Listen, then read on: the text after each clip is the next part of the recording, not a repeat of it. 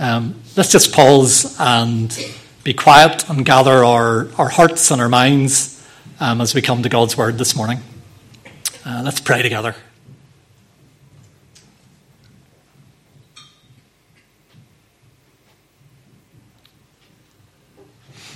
Father, it's good for us to be together as your family. It's good for us to have a chance to be in each other's company and to encourage each other and to just enjoy being together. But we especially want to gather together to listen to your word, and we want to have a posture as we come to your word of being ready and eager to hear from you. And we want to ask that you would give us humble hearts to receive the things that you want to say to us this morning. And we want to pray that you would give us obedient feet that would be ready to put into action and into practice the things that you challenge us with this morning. Father, if any of us, maybe especially this morning, just need a word from you to wake us up or to encourage us or to give us a shake or to bring healing to some part of our life, Father, would you speak to us this morning by your word and by your Spirit in a way that would make a real deep difference? And we pray in the name of Jesus. Amen. Some of you will have noticed we're in the book of Ephesians. Some of you will have noticed we're not covering on a Sunday morning everything in Ephesians. So I'm skipping over a beautiful section at the end of chapter 1. And I want to encourage you in your own exploring through Ephesians not to skip over it. The end of Ephesians is this beautiful prayer that Paul prays for the Christians in Ephesus and in Asia Minor. And I guess the big thing I want to encourage you with that prayer, certainly go away and study it and all of that, but especially pray it. It's a prayer. Turn it into prayer. Pray it for yourself. Pray it for our church. Pray it for your family. Pray it for your neighbours. Turn it into prayer. That's what it's there for, I think. And I think you'll find it tremendously enriching of your prayer life if you just take Paul's prayer and weave it into your own prayers. So do go and do that this week. But we're jumping now over to the start of chapter 2. And before we read the passage for this morning, just to maybe introduce our topic, this may be a slightly silly story, but it'll set us up for what we want to think about. So there's a story that's told in my family. Whenever my grandparents were working as missionaries in Japan, some people from the UK came to visit them, as often happened, and they met a group of Japanese students who met once a week with my grandfather. And what they were doing was they were studying the Bible in English, which was a way of the Japanese students wanted to learn English. My grandfather wanted to teach them the Bible, so they got to learn English, but they also got to study the Bible at the same time and talk about what was there. But when the visitors were chatting to these Japanese students in their kind of basic English, they noticed the Japanese students kept using a word that they couldn't quite figure out, and it sounded like S-A-N, san. If any of you know a little bit about Japanese culture, san is an honorific that you put on the end of a name. So you would call someone, my name's hard to do it with, but Steve over there, you would call Steve san to be honorific, Honourable Steve. So they got a bit confused about why these Japanese students, when they were speaking English, kept using the word san, until eventually it clicked. They were talking about the Bible, and one of them talked about how all have sinned and fall short of the glory of God. And they realised this is what happens when you're taught English by a man from Carnlough. And that actually it was the word sin, which sounded for all the world like Sam. So it's a story we've always enjoyed in my family. We want to talk about Sam this morning. We want to talk about sin. It may not be the most comfortable topic or the most fashionable topic, but it's what we want to explore this morning. So Ephesians chapter 2, I'm not going to read it in the Carnlough accent, but reading from the beginning, a very famous passage. As for you, you were dead in your transgressions and sins, in which you used to live when you followed the ways of this world and of the ruler of the kingdom of the air, the Spirit who is now at work in those who are disobedient. All of us also lived among them at one time, gratifying the cravings of our flesh and following its desires and thoughts. Like the rest, we were by nature deserving of wrath. But because of his great love for us, God, who is rich in mercy, made us alive with Christ even when we were dead in transgressions. It is by grace you have been saved. And God raised us up with Christ and seated us with him in the heavenly realms in Christ Jesus, in order that in the coming ages he might show the incomparable riches of his grace, expressed in his kindness to us in Christ Jesus. For it is by grace you have been saved through faith. And this is not from yourselves, it is the gift of God, not by works, so that no one can boast. For we are God's handiwork, created in Christ Jesus to do good works, which God prepared in advance for us to do. Okay, so that's our passage we're going to explore this morning. But I wonder, maybe to start with a question, I wonder if I would ask you this question, I wonder how you would answer. What is wrong with the world? And maybe even as I say that, you can bring to mind different things, specific things that are wrong with the world. And there may be particular things that come easily to your mind or your heart that trouble you, that grieve you, that depress you, that anger you, that are wrong in our world. Things that are really out of kilter, things that are abusive and violent and unjust and cruel and all the rest. But I guess when I ask the question, what's wrong with the world, I'm wanting you to think not just about the specific examples of what's wrong with the world, but what is going on at the root or at the heart of all of that. How would you diagnose the heart of the problem?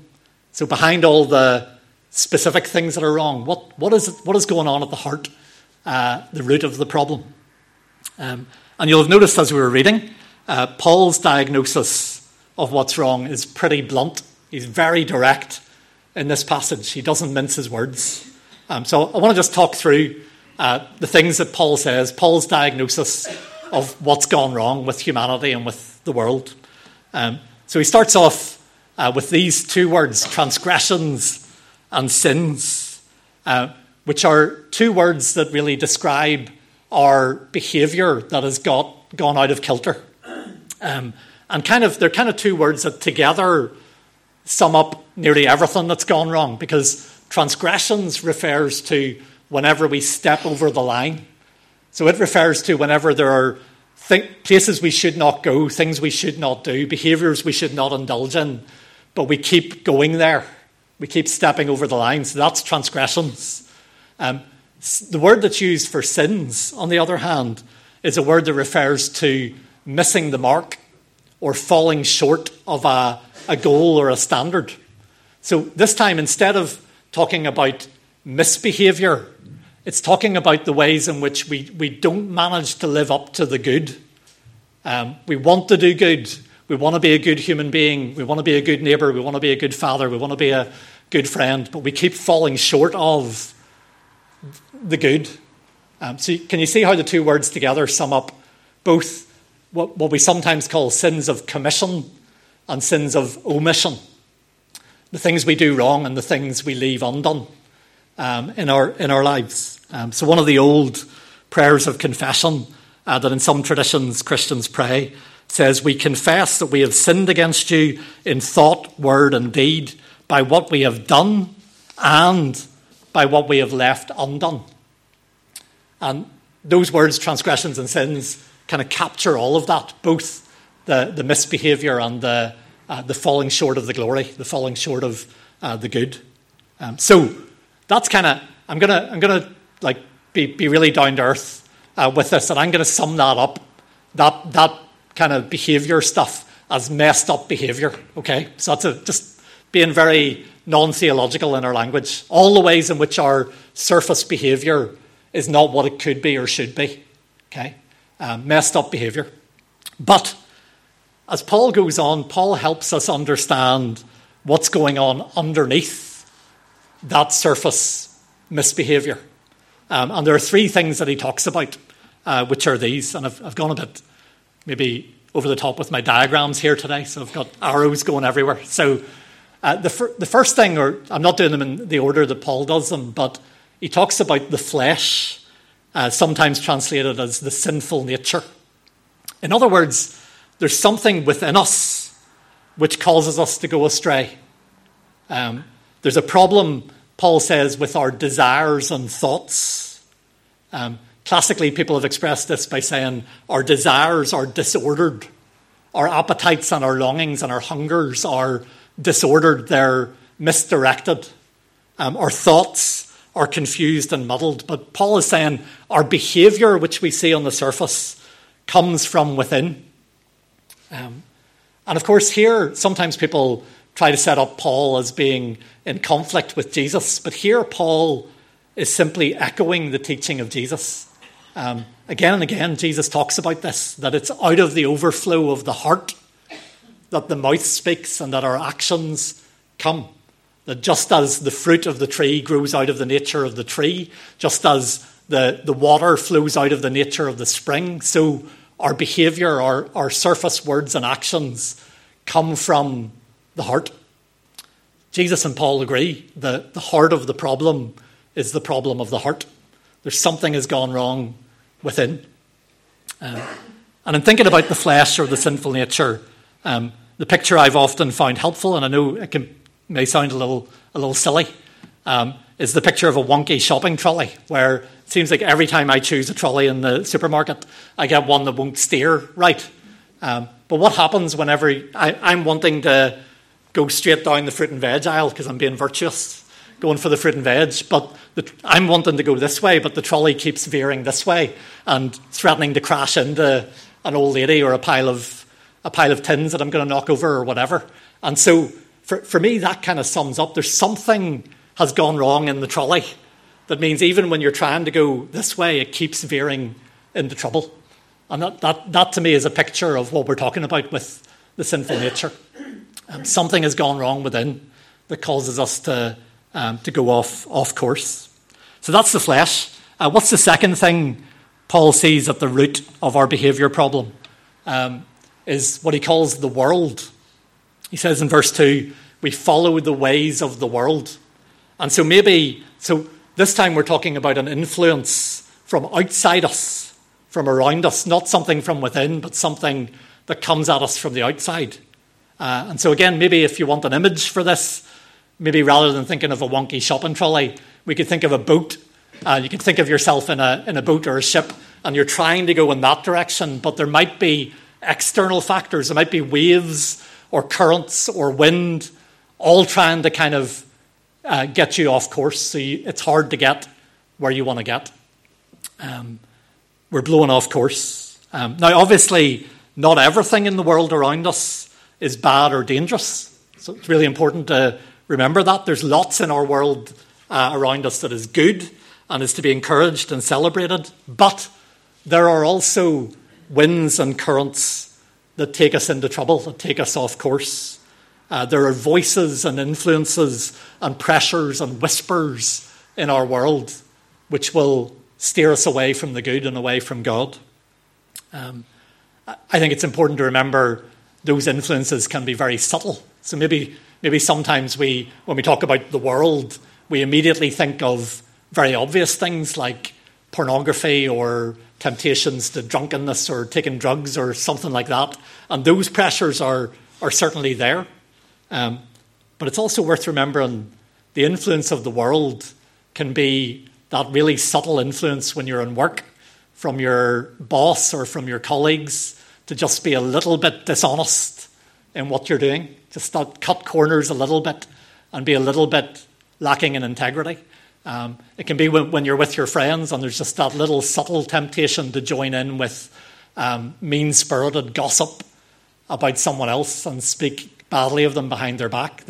Those are the influence. Or it could just be the drip, drip, drip of advertising that keeps telling us that we need to buy things in order to be complete, in order to be happy, in order to be fulfilled. All of that is the seductive whisper of the world, which, if we're not vigilant, will take us off course and take us into trouble.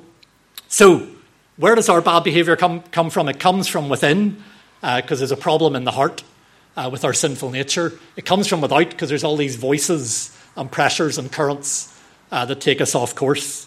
And then thirdly, there's the devil. Paul doesn't call him that. I'll say in a second what Paul calls him. But Paul makes really clear we have a spiritual enemy who is actively seeking to harm us and to take us off course. And of course, in the Bible, he's given many names. He's called the devil. He's called Satan, which simply means the enemy.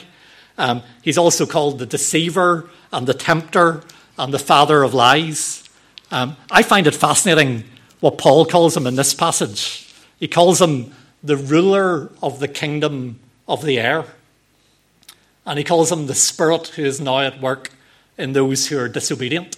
They're both very graphic images. There's something where Paul is saying this enemy is in the very air we breathe. He is all around us. And his influence is all pervasive. And his desire is always, always, always to lead us into disobedience. His desire actually hasn't changed from the garden. His desire is to encourage, to undermine our trust in God and God's goodness, and therefore to lead us into disobedience. Remember back in the garden, did God really say? And the undermining of trust, is God really good? Can you really trust God? And then comes the disobedience. And his agenda hasn't really changed since the beginning. So there's Paul's kind of very blunt, very graphic summary of what has gone wrong. On the surface, our behaviour is messed up, and it's coming from the flesh within, it's coming from the world around, it's coming from the devil who is whispering and seducing and deceiving as we go through our lives. And as if all of that wasn't bad enough, because that's not a very pretty picture, Paul uses this phrase that has often troubled and bothered people. He says, we are by nature deserving of wrath. Literally, what the phrase says is we are children of wrath. We are in the spotlight of God's righteous anger. Right? We're not going to have time this morning to talk lots about God's anger. We might mention it again in a little minute. But that adds to this picture of what has gone wrong. And if you're looking for maybe one word that is kind of sums up Paul's diagnosis, it comes right at the beginning. What does he say? He says we are dead. Dead. And sometimes when you're reading this, you can think that sounds like an exaggeration, because I don't know about you, but I know lots of people who don't know Jesus. And they are, at first glance, and even at second and third glance, very much alive. Right? They are in body, healthy and vigorous and energetic, some of them. Many of them in their minds are curious and intelligent and creative people who think, have a lively mind that thinks about all kinds of stuff. And also, many of them, when you get to know them, even in terms of their heart, they're not all bad. There's lots of goodness. There's lots of kindness and courage and generosity and all kinds of stuff as well. And so maybe we can have a bit of a reaction where we say, surely Paul is exaggerating here. Surely those people are not dead. There might be problems, but they're not dead. Why does Paul use such blunt language? I think there's probably a couple of reasons. I think one of them is because sin always has a deathly, deadening, deadly effect. Why? Because sin always separates us from God, and God is the source and giver of life. So anything that gets in the way of our fellowship and intimacy and oneness with God is going to have a deathly, deadening effect, because it shuts us off from the fountain of life, which is God. And sometimes that deadening, deathly effect is really obvious. And you can meet someone in whom you can almost see that deadly effect being worked out. And sometimes it's kind of hidden, but it's working away within. Sometimes it's fairly deep. So that's one reason why I think Paul uses the language of death. The other one I think is probably this, because Paul wants to make it really clear that we are helpless to rescue ourselves. Right? I think that's, for me, at the heart of this diagnosis. The problem with human behaviour and the human heart and the whole of human society is so deep that we can't hope to fix ourselves. We are way beyond self-help and self-improvement. We don't just need a little bit of a hand or a little bit of a help and then we can get back on our feet and sort it out for ourselves. The problem is much more radical than that. We are like Lazarus in the tomb, right? We are dead. We are helpless if left to ourselves. I think that's at the heart of Paul's diagnosis. So, how are you feeling about all that? It's a happy sermon this morning. I want to say this, that we need to talk about sin. And why am I saying that? Because it's become unfashionable to talk about sin, certainly in our wider culture. And even sometimes within the church, some people will maybe suggest that we maybe need to drop this language and talk about things in other ways. And I want to say this, one of those moments where I want to say, I really, really understand why that might be tempting, right? I don't know about other parts of the world, but on our island, here in Ireland, and here in our little corner up here, I don't think we've done a very good job in the way we've talked about sin. What I mean by that, I think sometimes we've turned the volume up on sin and judgment and the wrath of God and turned the volume down on other notes within the biblical message in such a way that the whole melody of the gospel has become kind of discordant. Have you ever played a piece of music on a terrible hi-fi where some bits are just too high in the mix and some bits are too low, and your favourite bit of music can sound awful on your ears? And I think we have done that sometimes to the gospel. It hasn't sounded like good news of great joy for all people. And part of our problem has been around how we have talked about sin. And yet, I still want to say this morning, we need to talk about sin, because without talking about sin, we can't get to the heart of our problem, and therefore we won't find healing and freedom and joy. That's why we've got to talk about it. You've got to get an accurate diagnosis in order to find healing. There's a man called Richard Niebuhr, who probably most of us haven't heard of. Niebuhr was a theologian and a public intellectual in America in the 1930s. He wasn't a Northern Irish pulpit-thumping preacher by any means. He was quite a sophisticated kind of neoliberal. It's what the part of the church he was in was called. But Niebuhr became really troubled by what had happened to the Christian message in his day. And this is the way he summed it up. He said, "In the preaching of my day, a God without wrath brought men without sin into a kingdom without judgment through the ministrations of a Christ without a cross." It's not quite and Niebuhr started to become troubled. He said, something about our gospel has become really weak and watery and ineffective, and it's not able to deal with the problems that are going on in our lives and in society. And as the Second World War happened and the evils that happened under the Nazi regime and so on, people realised that optimistic theology that had wanted to get rid of all this talk about sin couldn't deal with the root of the problem. And maybe one of the reasons I'm mentioning that, apart from that I like that quote from Niebuhr, is that temptation to sideline sin has happened many times in the history of the church. Niebuhr was writing in the 1930s. There's an optimistic theology that arises periodically, but it keeps coming up against the reality of human sin and proving to be ineffective and to not bring freedom and to not bring healing. And it keeps failing again. And actually, I think our culture at this moment in time is tremendously confused about what is wrong with the world. I'm going to risk sharing this. This is this little cartoon. Lots of you will never have seen before, but younger people may have seen it. This has become what people sometimes call a meme, which gets shared in like lots of different corners of the internet in lots of different purposes. And in a little nutshell, if you can see the cartoon, it's a picture of a little dog sitting in a house that's on fire. But as the picture zooms in on him, he's saying, "This is fine," right? And it's become in the weird world of internet land, it's a shorthand for whenever things are quite clearly not fine and people are trying to pretend that they are. That's when people use this little cartoon. And that's what comes to mind for me.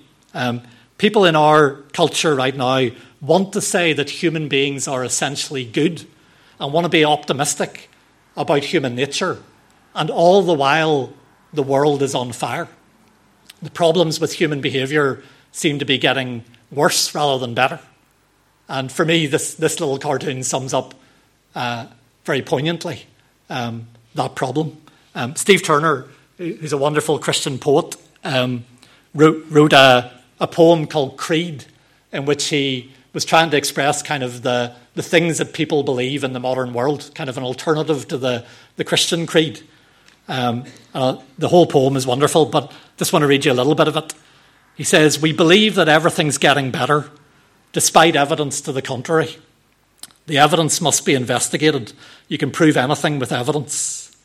We believe that man is essentially good. It's only his behaviour that lets him down. This is the fault of society. Society is the fault of conditions. Conditions are the fault of society." And it goes on and on. Right?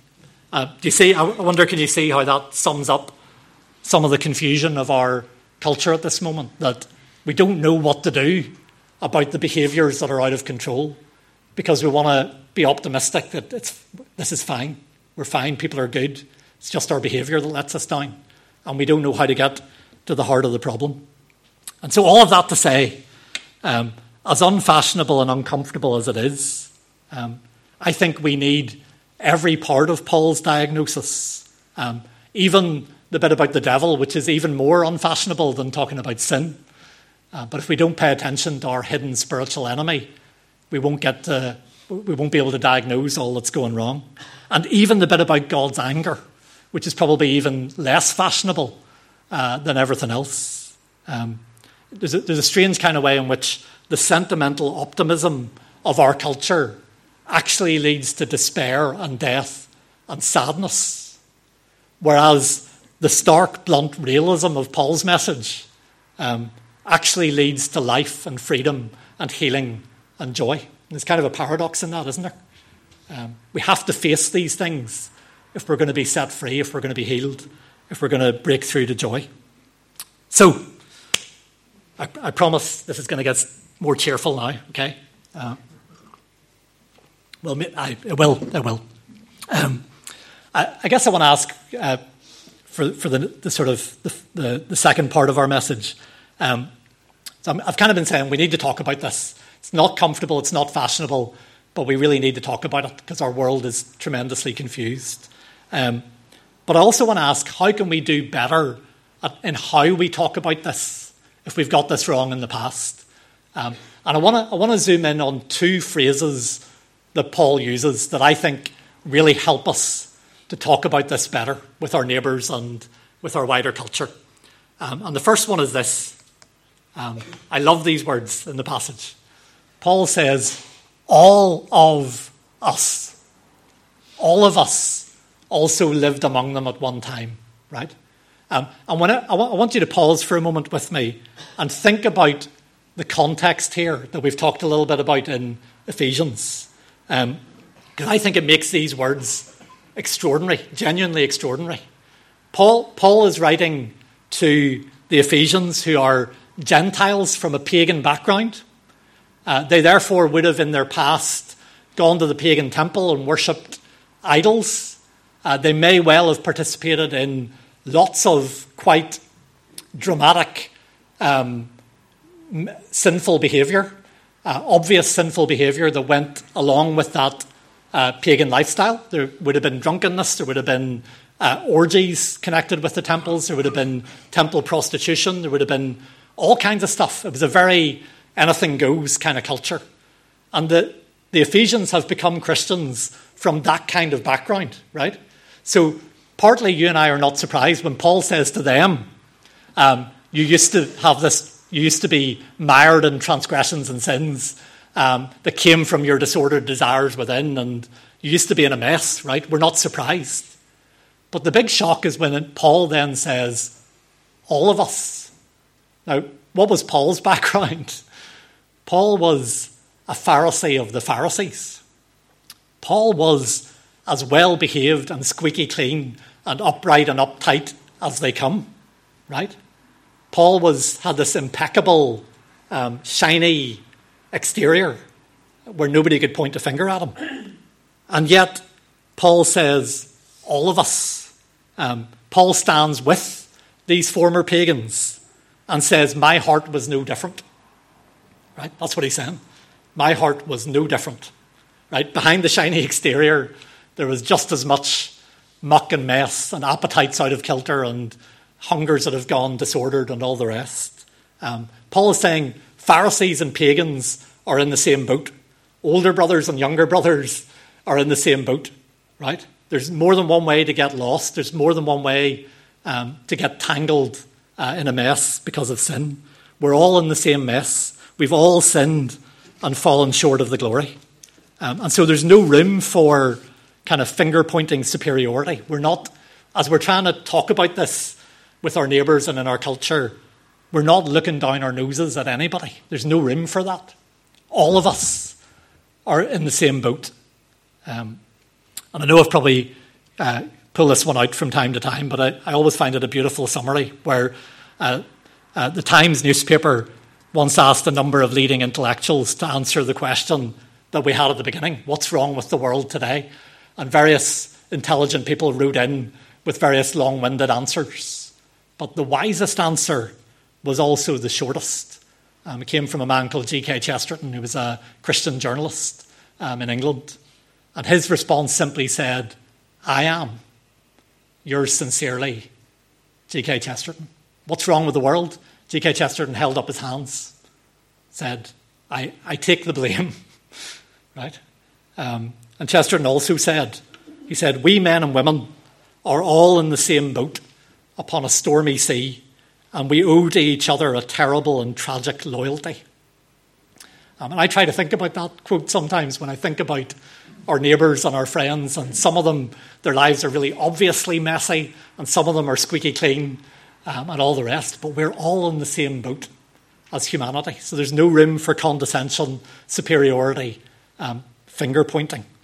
I hope this story makes sense, but because it's maybe quite a personal memory. But I had a really powerful moment when this kind of hit me in the heart, when Debbie and I were at a wedding service down in County Laois for a friend of Debbie's from college. It was a Catholic wedding service in a little chapel in the middle of nowhere. And we knelt together as part of the service, and I didn't really know what was going on, and I didn't know when to stand and when to kneel and all the rest. And people knew the liturgy and were saying it, and I didn't know it. But there was this one part in the liturgy that hit me in the heart, because I heard it really clearly. And it's partly, you've got to picture this group of people who are Catholics and ex-Catholics and angry lapsed Catholics and postmodern atheists and the whole mix, the whole shebang of mostly young adults from our culture. But at this moment, we're all kneeling together, and I heard the words, I have sinned by my fault, by my fault, by my own most grievous fault. And I think what I felt at that moment, and this sounds really weird, is that that's a tremendously hopeful and liberating thing when you hear it right. That actually, as much as we've done a bad job of preaching that, both in Catholicism and in evangelical Protestantism, it's actually a profoundly liberating thing for a group of people to say, I'm going to stop blaming everybody else. I'm going to stop blaming my parents. I'm going to stop blaming society. I'm going to stop blaming those people over there who are the problem. And I'm going to simply say, by my fault, by my own most grievous fault. In the old Latin, it was mea culpa, mea maxima culpa.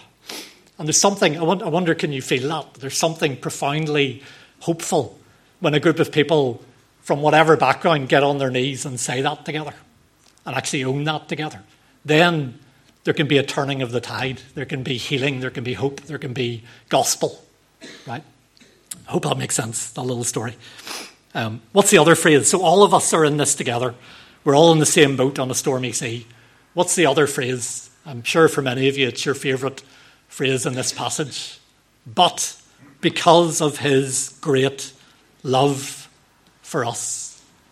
People have quite rightly seen this as one of those great turning point moments in the Bible, one of the great buts of the Bible, if I can use that phrase, where things are going in one direction that sounds really gloomy, and then you get, but because of his great love for us. If the main thing you hear this morning, and I know I've talked about it more, is sin, sin, sin, then I haven't done my job as a preacher, because that's not the loudest note in this passage. Our sin is real, it's deep, it's dark. We get entangled, we get enslaved, we get seduced, we get deceived. And left to ourselves, we are dead. But what's the heartbeat of this passage is we are not left to ourselves. There is a deeper and greater reality than human sin. In fact, our sin is wildly outdone by the grace of God. And I love the way Paul kind of piles up the terms. He talks about God's great love. He talks about God being rich in mercy. He talks about the incomparable riches of his grace. And then he talks about his kindness. That's the one that almost gets me most, because he drops it in almost quietly after the others. There's something that is greater and deeper than all the ugly stuff that we've been talking about. And so in some ways, if you put all the things we've been talking about, the world, the flesh, the devil, on one side of the balance, and then put God's love, God's mercy, God's grace, God's kindness on the other side, there isn't even a contest, right? The balance would break. God's grace is incomparably great. There's no comparison. As Paul says in another letter, wherever sin abounds, grace abounds much more. No contest. His grace is incomparably greater than the other side of the scale. And so I want to make sure you hear that this morning. Your sin is ugly and deep and dark, but it's not the most important thing we can say about you this morning. The most important thing we can say is that you are loved beyond your capacity to comprehend. You are loved with an everlasting love, a love that will not let you go. That's the most important thing we can say about you. And we talked about God's anger earlier on, and we need to not whitewash that out of the story. God is angry with human sin, and all of us come under the spotlight. But that's not the heart of the story or the end of the story. In fact, the Bible makes it really clear God is reluctant to show his anger, but he delights to show mercy, right? He delights to show it. He is gracious and compassionate, slow to anger, and abounding in love and faithfulness. I wonder, can you hear it this morning, how much louder that note is than everything else that we've been talking about? Okay, I'm going to blow my nose for the final stretch. Here's where I want to finish this morning. And this bit that I want to finish on has kind of been really on my heart the last couple of days, but I've been struggling to find the right way to say it. So I'm hoping this makes sense or comes across. Be kind to me. I guess what I've been thinking about is this, and you'll see I've gone diagram-tastic again here. Our old identity was that we were dead in sin. That's our old identity. In Adam, that's who we are. What is our new identity? When the riches of grace and mercy and the kindness of God break into our lives through Jesus, what is our new identity we're brought into? And we might be inclined to say this, that our new identity is that we are saved by grace. That phrase gets used twice in this passage, and it's really important to the message. It's such a beautiful phrase, and it describes our inability to rescue ourselves and how God's love came down to lift us up. We were saved by grace. We didn't do it ourselves. But I found myself wondering, is that the best description of our new identity? There's a sense in which, and I hope this makes sense, saved by grace goes with the arrow, right? It's describing the transition. By God's grace, we have been rescued from being dead in sin, but we haven't yet said what we are saved for. And I wonder if sometimes this is a bit that we're not good at or we miss. Whenever we make saved by grace our identity, we actually sometimes stay with the past. Sometimes we say, I'm only a sinner saved by grace. And it can actually be a way of tying our identity to our sin that we talked about this morning. We don't mean to do that. We're trying to take a biblical phrase, saved by grace. But I wonder if it can sometimes make us a little backward looking. Maybe if I can use an image, maybe this will make sense. It's kind of like we found the doorway through the wardrobe, like in the Narnia books, right? And we can see through the wardrobe this new country beyond. It's kind of magical, right? But we choose to sit in the wardrobe among the mothballs, talking about how great it is that we have this wardrobe, that we're saved, right? The being saved by grace is the wardrobe, right? But we sit in the wardrobe among the mothballs, singing about how glad we are that we didn't build this wardrobe; it was given to us by grace. It's a gift, but we don't ever go and explore the new country that we've been brought into. That was the image that kind of came together for me as I thought about this. What is our new identity that we've been brought into by grace? It's this, that we are alive with Christ, right? That's who we are. We used to be dead in sin. We are now alive with Christ. That is the defining reality of our lives. That's the country beyond the wardrobe, right? We've been brought from the kingdom of death into the kingdom of resurrection. And our life is now defined not by sin, but by the resurrection of Jesus and his resurrection life, which is within us. His incomparably great power for us who believe, which is the power that raised him from the dead and is now in us. So I want to ask you an honest question as we finish. Is that your experience in your life right now? I want to encourage you to reflect on that. Is that your experience in your life right now? Some of us would say, I've been saved by grace, but we still live kind of defeated by sin and entangled and enslaved and deadened. But his incomparably great power is available to you right now. Right? Some of us would say, I've been saved by grace, but we still live in anxious fear of the world and the devil, when the one who is in you is incomparably greater than the one who's in the world. Right? Amen. Some of us say, I'm only a sinner saved by grace, but we're kind of stuck in the wardrobe singing Amazing Grace, which is wonderful. But always looking back to where we've come from and never stepping into the new world that we've been created for and saved for. And so can I say it really bluntly this morning? You are a sinner saved by grace, right? But you're not only that. You're not defined by the story of sin, but by the story of resurrection, right? That is what now defines your identity. And so it's what I want to do now is just speak over you this morning, your new identity. And you can close your eyes if you want to hear it. But I want to just speak over you your new identity as we finish. This is your new identity. You have been raised with Christ.